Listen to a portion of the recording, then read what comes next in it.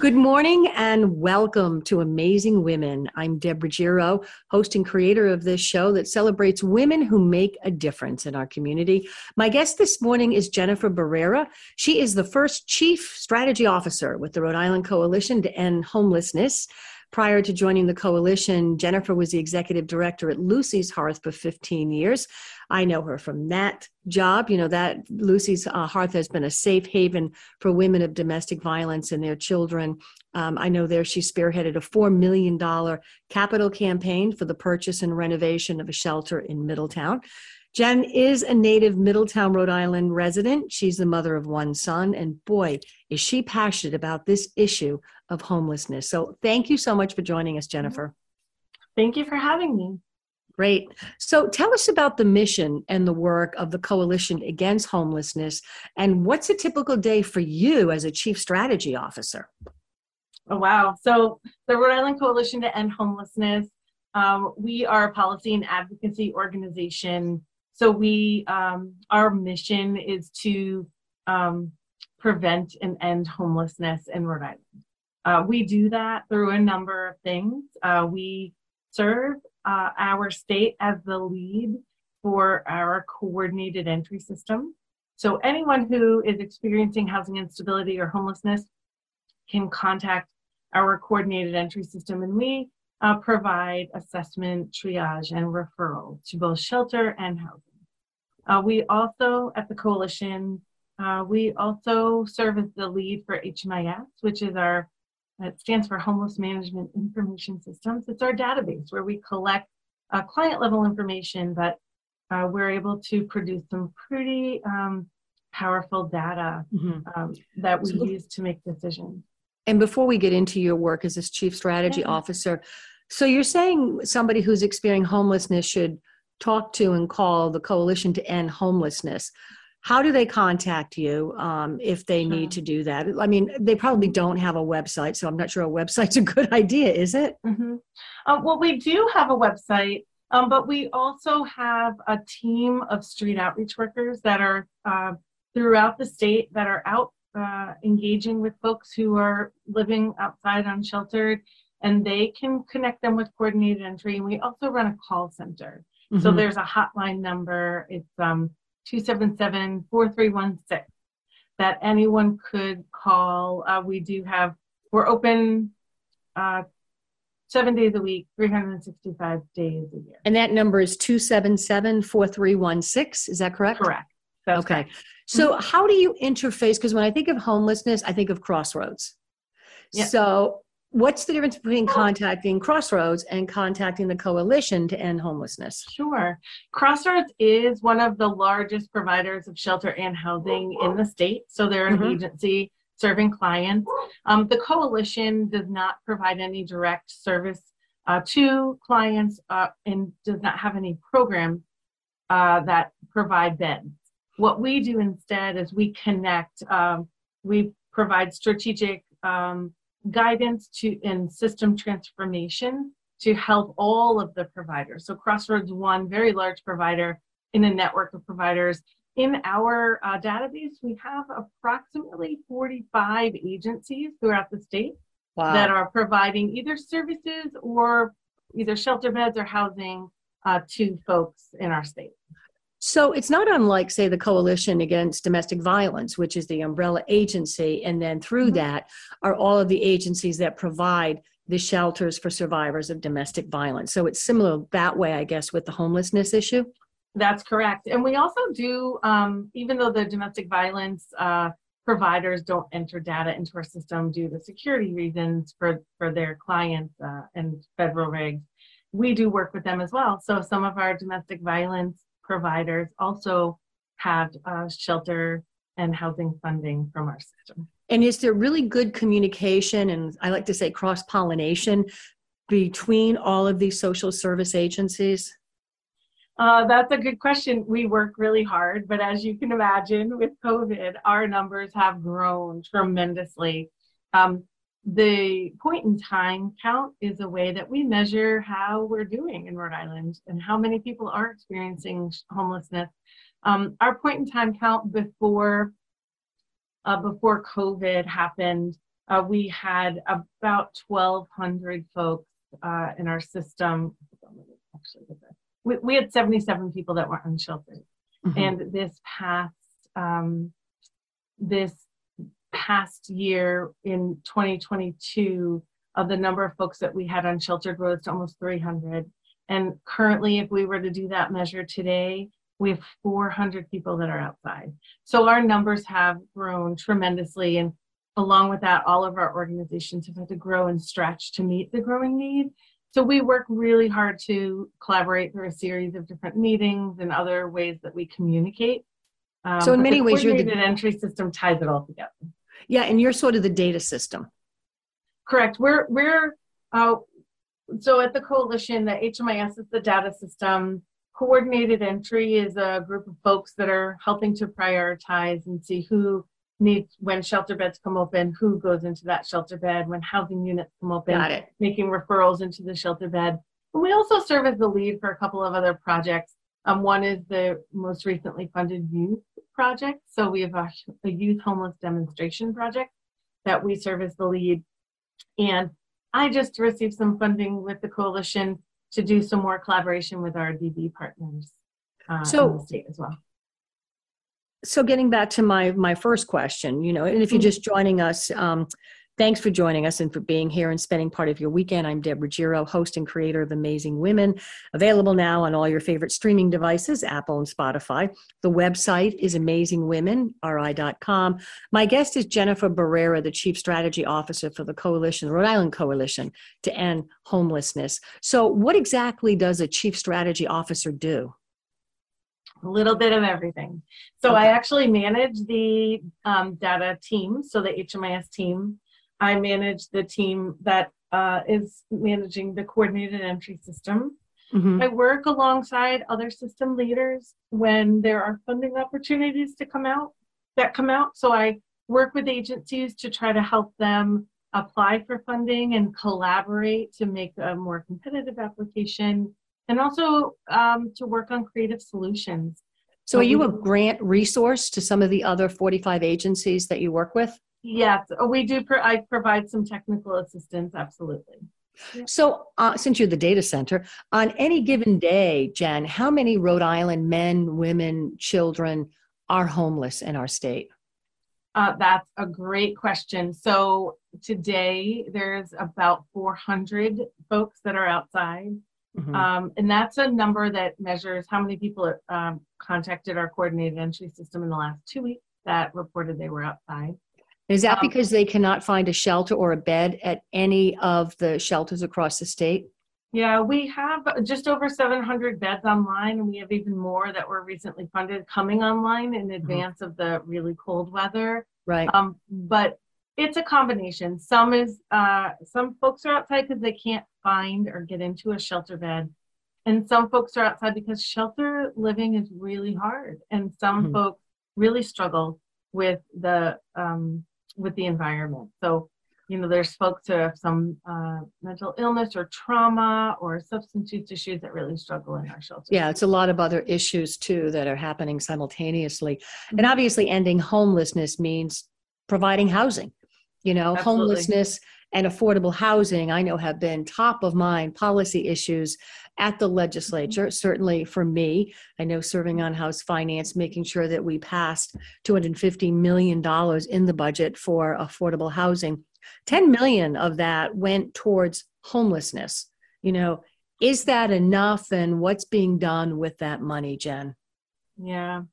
In terms of the 10 million, it sounds like it should be sufficient, but it's really not enough. As I said, the numbers have quadrupled of folks who are experiencing homelessness. And also we know that we also need to do a better job at diverting folks so they don't even come into our system. In order to do that, we need to make sure that we have sufficient resources to fund agencies to be doing the work, the housing problem solving and diversion work. And we also need to have some financial resources to assist families. On average, and Crossroads has been the primary agency doing diversion for our state, on average, it's between $1,600 and $2,000 per household to resolve their homelessness or their housing instability issue, so they never come into our system. So I think when we look at the 10 million, we do need more. We recently, I led a group to put together a crisis plan going into the winter. We've asked leadership for $15 million, $2 million for diversion, and the remaining, because we need 380 more shelter beds in order to make sure none of our neighbors freeze to death outside this winter. So the 380 more shelter beds are the result of some 400 people who are homeless in our state, correct? Is that the number? So I thought I just heard you say that it's about $2,000 per homeless person. So that's $800,000. That's the math, right? So okay, so I'm trying to wrestle with $800,000, which is let's say $1 million, right? Mm-hmm. And yet 10 million towards housing the homeless isn't really enough. Help me understand that disconnect. So the 380 are folks that have become homeless. They're already unsheltered. They were unable to be diverted by our system. What we need to do is not only serve the 380 that are outside, plus the 700 that are in our shelters, but we also have to stop people from coming into our system. Because as fast as we can shelter and house folks, if we still have huge numbers of people coming into our system and we're not able to successfully divert them, we're going to continue to struggle with high numbers of people utilizing our system. Mm-hmm. And we're going to, continue to sort of be underwater, so to speak. So I get it. So what you're saying is there's like 400 people who are out there in the community, not in a shelter. You've got 750 people in a shelter somewhere, right? Is that the number in the shelter? Correct. But also there was $5 million in funding that was earmarked for emergency shelters in Rhode Island. I mean, 275 shelter beds for this coming winter. I get it's not 400, but, it seems like when I see the numbers and I see the money that's been allocated, through the legislature, having been a state rep and sitting on House Finance, it seems like we're making some headway in this policy issue. Do you agree or disagree? I agree. After we made the $15 million ask, very shortly, and it was already in the works, so it wasn't really a result of, but we were very happy to hear of the $5 million shelter expansion. Mm-hmm. That expansion, $3.5 million of it has been awarded, and that is projected to create 231 beds. So we're very happy. Every bed is another person who's not outside. So we're very happy to support those beds coming online in the very near future. Mm-hmm. So what's your biggest challenge? Yeah, it's a good question. Our biggest challenge is really making sure that all of that it's not just there's not just one intervention, because there's such a diverse community. If you look at the folks that are outside, we've got around 80 folks that are part of couples, and they want to be sheltered and housed as a couple. They may not have children, but they're still a household. We've got 228 individuals outside, all with unique needs. And then we also have almost 50 households that have at least one minor child. Mm-hmm. That's 150 family members that are outside as well. So there are unique groups of people that are outside in various regions of Rhode Island. And the challenge is making sure that each region has diversion activities, coordinated entry, access, that there's shelters available, that the shelters are not only just sheltering folks, but really working with them to solve their homeless problems and homeless and get them housed. So we need to make sure shelter staff is well educated and has all the tools they need to move people on. And then the biggest problem, which everyone is familiar with, is we need to develop more affordable housing in this. That's right. And that's a pretty pervasive crisis in Rhode Island, even for those who are not homeless. 30% of people renting in Rhode Island cannot afford to pay their rent. So those who have one slight mishap, whether it's a health issue, a loss of a job, become part of your homeless population. So Absolutely. You mentioned that you have at least 50 families with children who are homeless. By that, they're not in a shelter. They do not have a bed at the end of the day. Where do they sleep? Are they in their car? I mean, where do they go with a child? Folks are all over. But when we talk about unsheltered folks, these are folks who are in what HUD designates as a place not meant for habitation. So that Like could a be car. a car, an Mhm. abandoned building, a Right. stairwell, stairwell in a building, outside. There's a number of places, Right. camping that Mhm. folks are engaging in. So if someone's listening right now and they know or they've seen someone who's in a stairwell or in an abandoned building, what can they do? Who do they call? How do they get resources to that person? Yeah, I think, to make sure that the person connects with coordinated entry, that hotline number, it's 401-277-4316 to coordinate. I think the most important thing that every Rhode Islander can do today is to support legislation to develop affordable housing, and also to allow for shelters and affordable housing to be created in your community. All of the folks who we're talking about, the 400 folks that are unsheltered and the 750 that are sheltered, all of those folks are Rhode Islanders. And Right. so it's really, really challenging when we try to develop a building for shelter or housing and people don't want a facility or a house or an apartment building in their backyard. The NIMBYism. When we look at other communities who have successfully begun to address the homeless issue in their communities, the single most important factor is that the community supported housing their neighbors. And so Rhode Island needs to work to better support our unsheltered and sheltered neighbors so they can be housed. And I want to talk about that a little bit because, we know what happened in Warwick with the Nilo Hotel. What kind of community outreach and communication needs to happen to mitigate any concerns from neighborhoods, who don't want homeless people in a hotel that's near their property? Yeah. Well, I think, instead of just focusing on the specific issue of Nilo, I think what people have to realize is that when you talk about the homeless, it's very challenging. There are people that are experiencing homelessness. These folks, and I used to talk a lot about this when I ran Lucy's Hearth with the families. These are folks who are serving your coffee at a coffee shop or a restaurant. They're folks that are answering the phone at your dentist office. It's the working poor who have nowhere to go.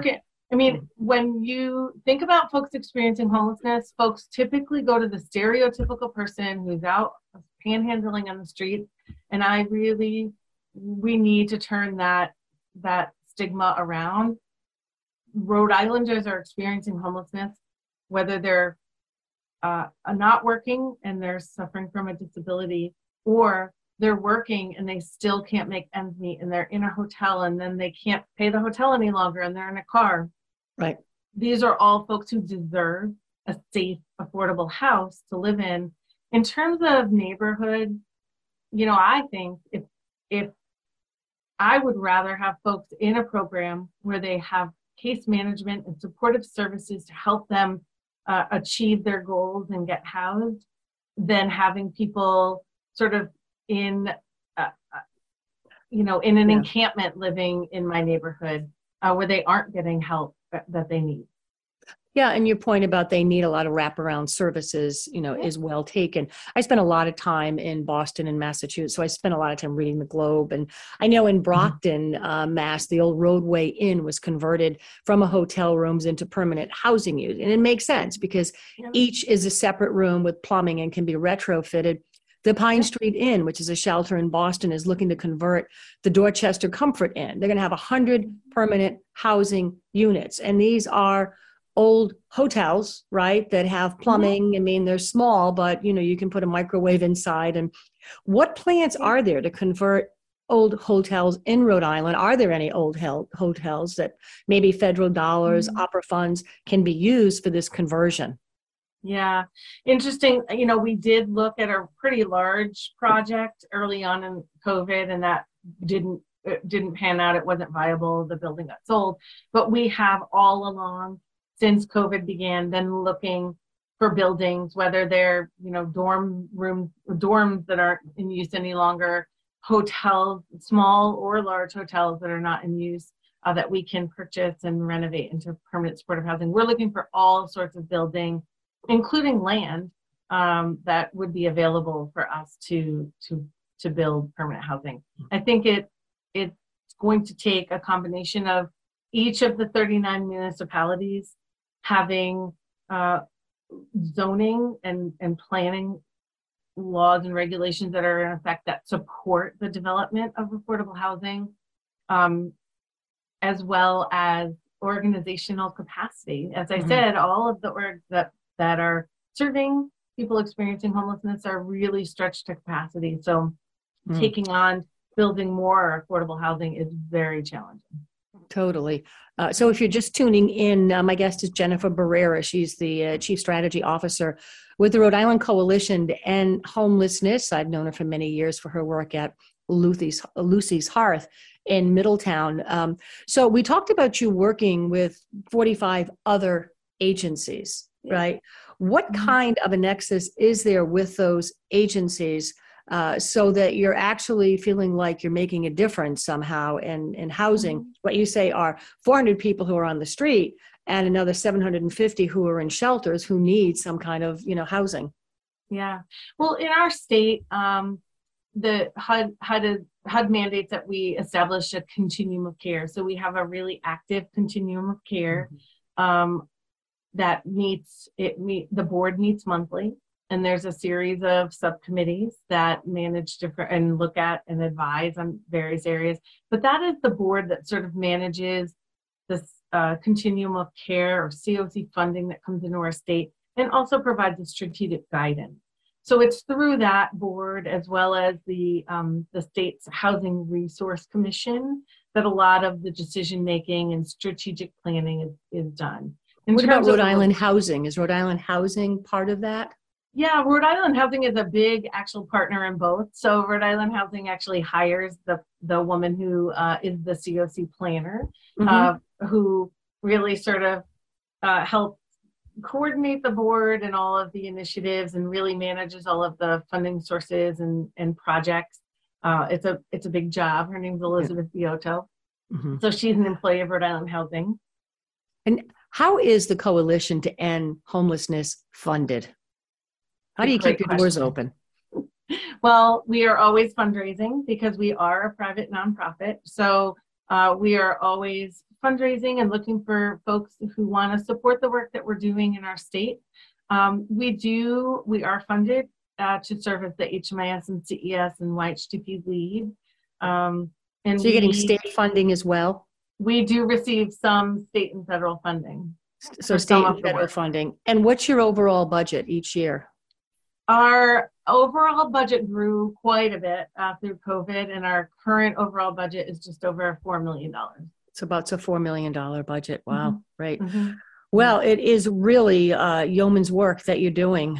Jennifer Barrera, the Chief Strategy Officer with the Rhode Island Coalition to End Homelessness. Thank you for all that you do in our state. I'm going to give that hotline again, which is 401-277-4316. If you know someone who is homeless or needs help, please give them that call so that somebody can get out and help them. Jennifer, thank you so much for joining us.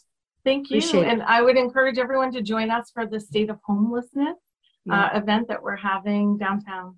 Okay, cool. Well, listen, I end each show with a quote, and this quote is from Mother Teresa. We sometimes think poverty is only being hungry, naked, and homeless. The poverty of being unwanted, unloved, and uncared for is the greatest poverty. We must start in our own homes to remedy this kind of poverty. I'm Deborah Giro. Thank you so much for joining us. AmazingWomenRI.com is the website and available too on all your streaming devices. Have a great weekend. Stay well.